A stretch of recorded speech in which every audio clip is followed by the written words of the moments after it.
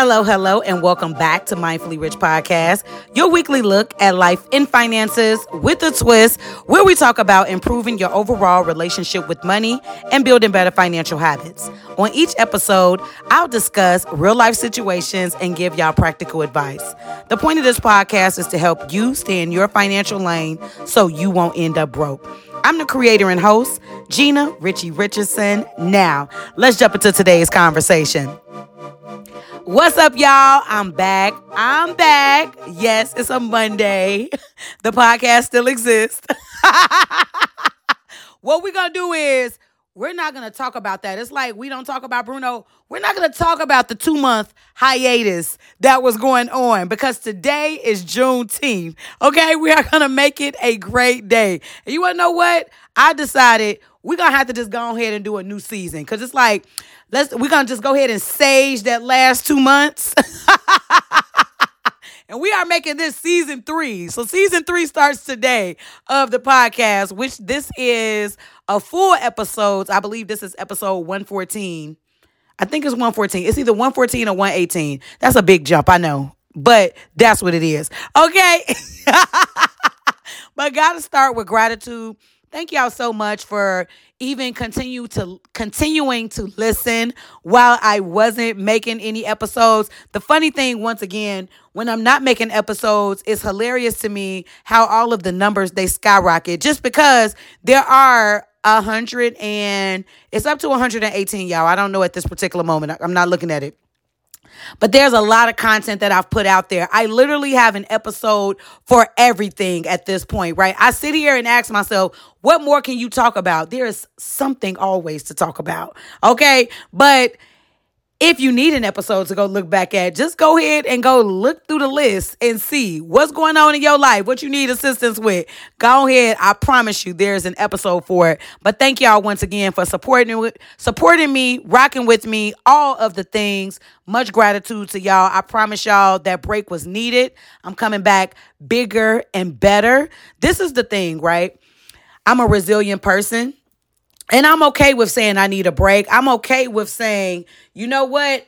I'm doing some reorganizing. I'm doing some rethinking. And that's what I needed to do because it was absolutely needed, right? Sometimes you start running into a wall, right? But I know I'm built for resiliency and I feel much better and more to come on what that little 2-month break was given. But I want to go ahead and get into the reason why y'all are here. And today I've made this a Juneteenth episode. I haven't did one since 2021.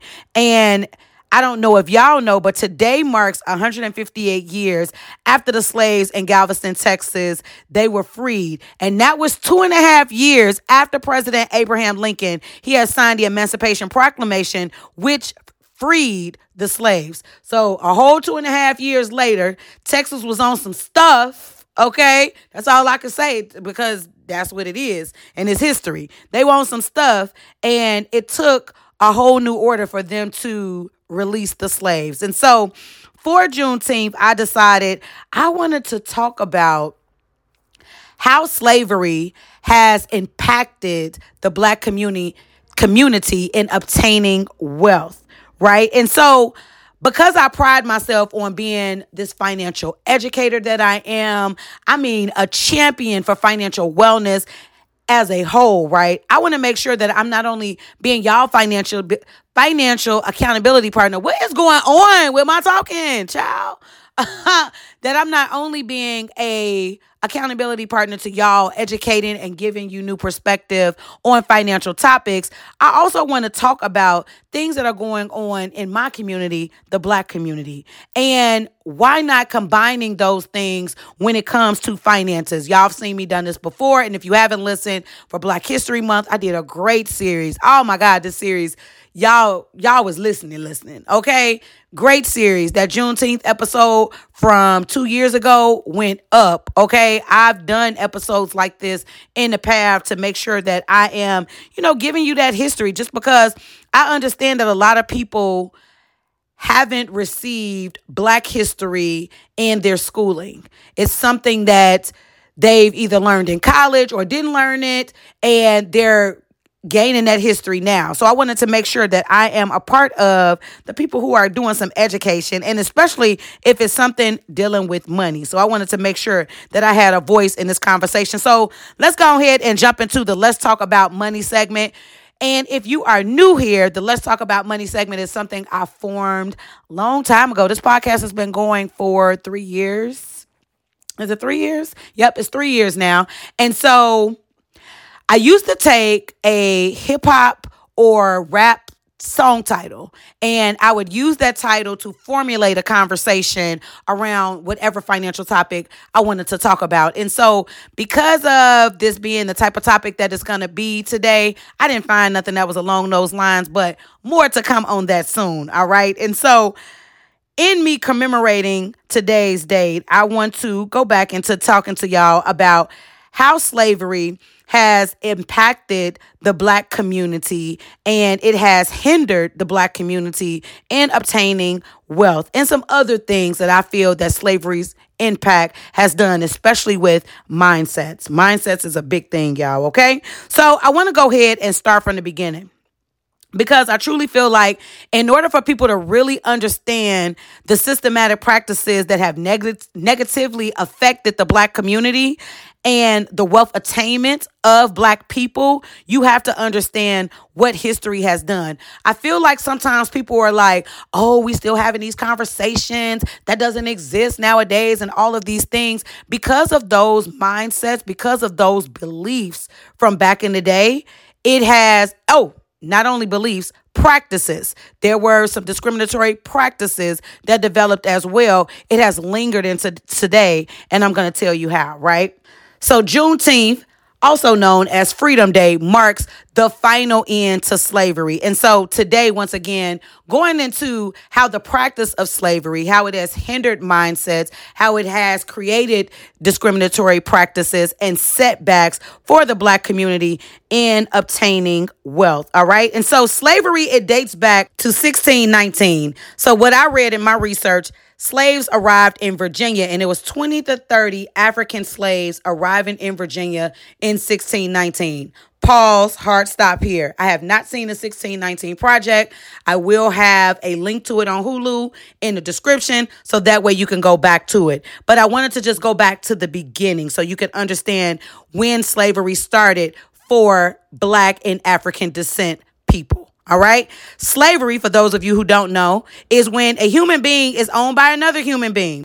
Slavery is forced labor. So picture that. You're being forced to be owned by someone else, producing for someone else while not being able to acquire the life that you want and obtain your own wealth at that. All right. And so I read this book called The Black Tax by Sean D. Rochester, which I'll add a link to his website so you can go ahead and go over there. And in his research, he estimated that slave labor, according to economics, had estimated anywhere from 24 to $97 trillion of labor that was performed. I had to make sure I had the right word there. Performed by slaves from the period of 1619 to 1865, which they averaged $50 trillion of wealth attainment in that time that's owed to Black Americans. Okay, that reparations. Okay, so especially since we have numbers. They've already averaged it out. Like, we already got it. I don't even know why the reparation checks haven't even started yet. But that's a whole nother story, whole nother episode. And I'll put that in my link too, where y'all can go to my reparations episode. And so, to me, and I'm sure to a lot of people, slavery being this unethical practice, right, is centered around a mindset that showed people that Black people were not equal, that we didn't deserve to be treated as people. And it also created systems that we still see today that have prevented Black people from obtaining wealth and retaining any type of equity. And so I want you to understand the difference between the two when we see equality and when we see equity. Equality meaning something being the same, right? I get this, you should get the same thing. Equity meaning something being fair. All right. So I'm going to give you an example of that. So if we're talking about equality, oh no, we're people. Black people are people. We shouldn't enslave them because we're the same. Okay, that's an example of equality.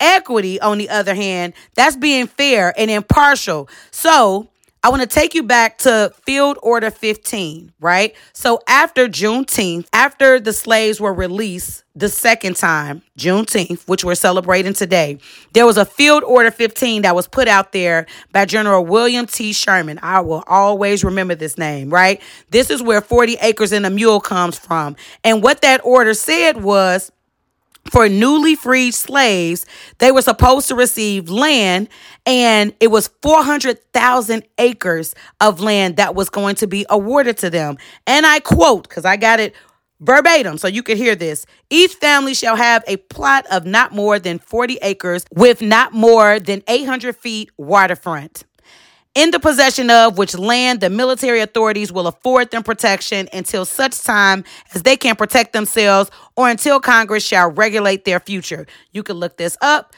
from General William T. Sherman's Order 15. Now, did they receive this? Did these previous slaves receive the 40 acres of tillable land that was supposed to be awarded to them? No, they didn't. So what ended up happening was, because remember, President Abraham Lincoln was assassinated. President Andrew Johnson is who came into office next. President Andrew Johnson rescinded that field order and returned the 400,000 acres of land to the Confederate owners. Do y'all see how they played them? All right. And so when we're talking about equity, the equitable thing would have been after Juneteenth, after the second abolishment of slavery. There's no way that you can ever make slavery right. But the equitable thing would have been to follow through on that Field Order 15, which is to give these previous slaves land ownership so that they can start building for themselves, building wealth for themselves. But no, that didn't happen. And land ownership could have transformed those previous slaves' lives. When I tell you 40 acres of land, do you know what they could have did with that? They could have built houses. They could have built businesses. They could have did whatever they wanted to do to start creating them some wealth. But it was taken away from them just as easily as it was supposed to be given to them. Right? Withholding that land ownership definitely slowed down Black people from obtaining property ownership, home ownership, and just created more systems that were put in place, like redlining, to keep Black people from obtaining any type of ownership. And to this day, white people still outpace Black people when it comes to having ownership in homes and property. So whether you know it or not, home ownership, land ownership, property ownership, it expands your wealth. And it's one of the biggest investments that you can make in your life. So if we're talking about home ownership, whether you plan on buying a home for you to live in or for you to rent out, you are building equity in that home that you can one day leverage to do whatever it is that you want to do. All right. Homes have values. And so as the value continues to increase, you're getting that equity. That's what equity is. And you can use that for paying bills, paying off debt, opening a business, sending loved ones to college. You could do anything that you decide that you want to do with that. When you own land, you can now dictate what goes on your land, start building businesses, build home, whatever it is that you decide to do and make profits from. All right. Even with property ownership, commercial buildings, things of that sort, renting it out so that you can profit each month. However it is that you decide to do it, it's a huge investment. So I wanted you to understand the severity of withholding that 40 acres and what that did and the transformative difference it could have made to our ancestors that would have trickled down to Black Americans today. I want to end with going back to Sean Rochester's book, The Black Tax, which outlined and describes the financial cost of discrimination against Black Americans. Today, I've been talking about how slavery was a setback to Black wealth. In that book, which I really want y'all to check out, it also talks about how it's not a Black people thing. It's not a Black people can't do this or do that thing. There have been systems that have intentionally denied equality and equity to Black people for us to be able to have the leg up and take advantages of the opportunities that are afforded to others just because of the color of our skin. So when I talk about and I say setbacks, when I say discrimination, take a look at the systems that I talked about today. Look around you at the different systems that you see happening in your own life. When I say it's not a black people can't thing, we know that they can.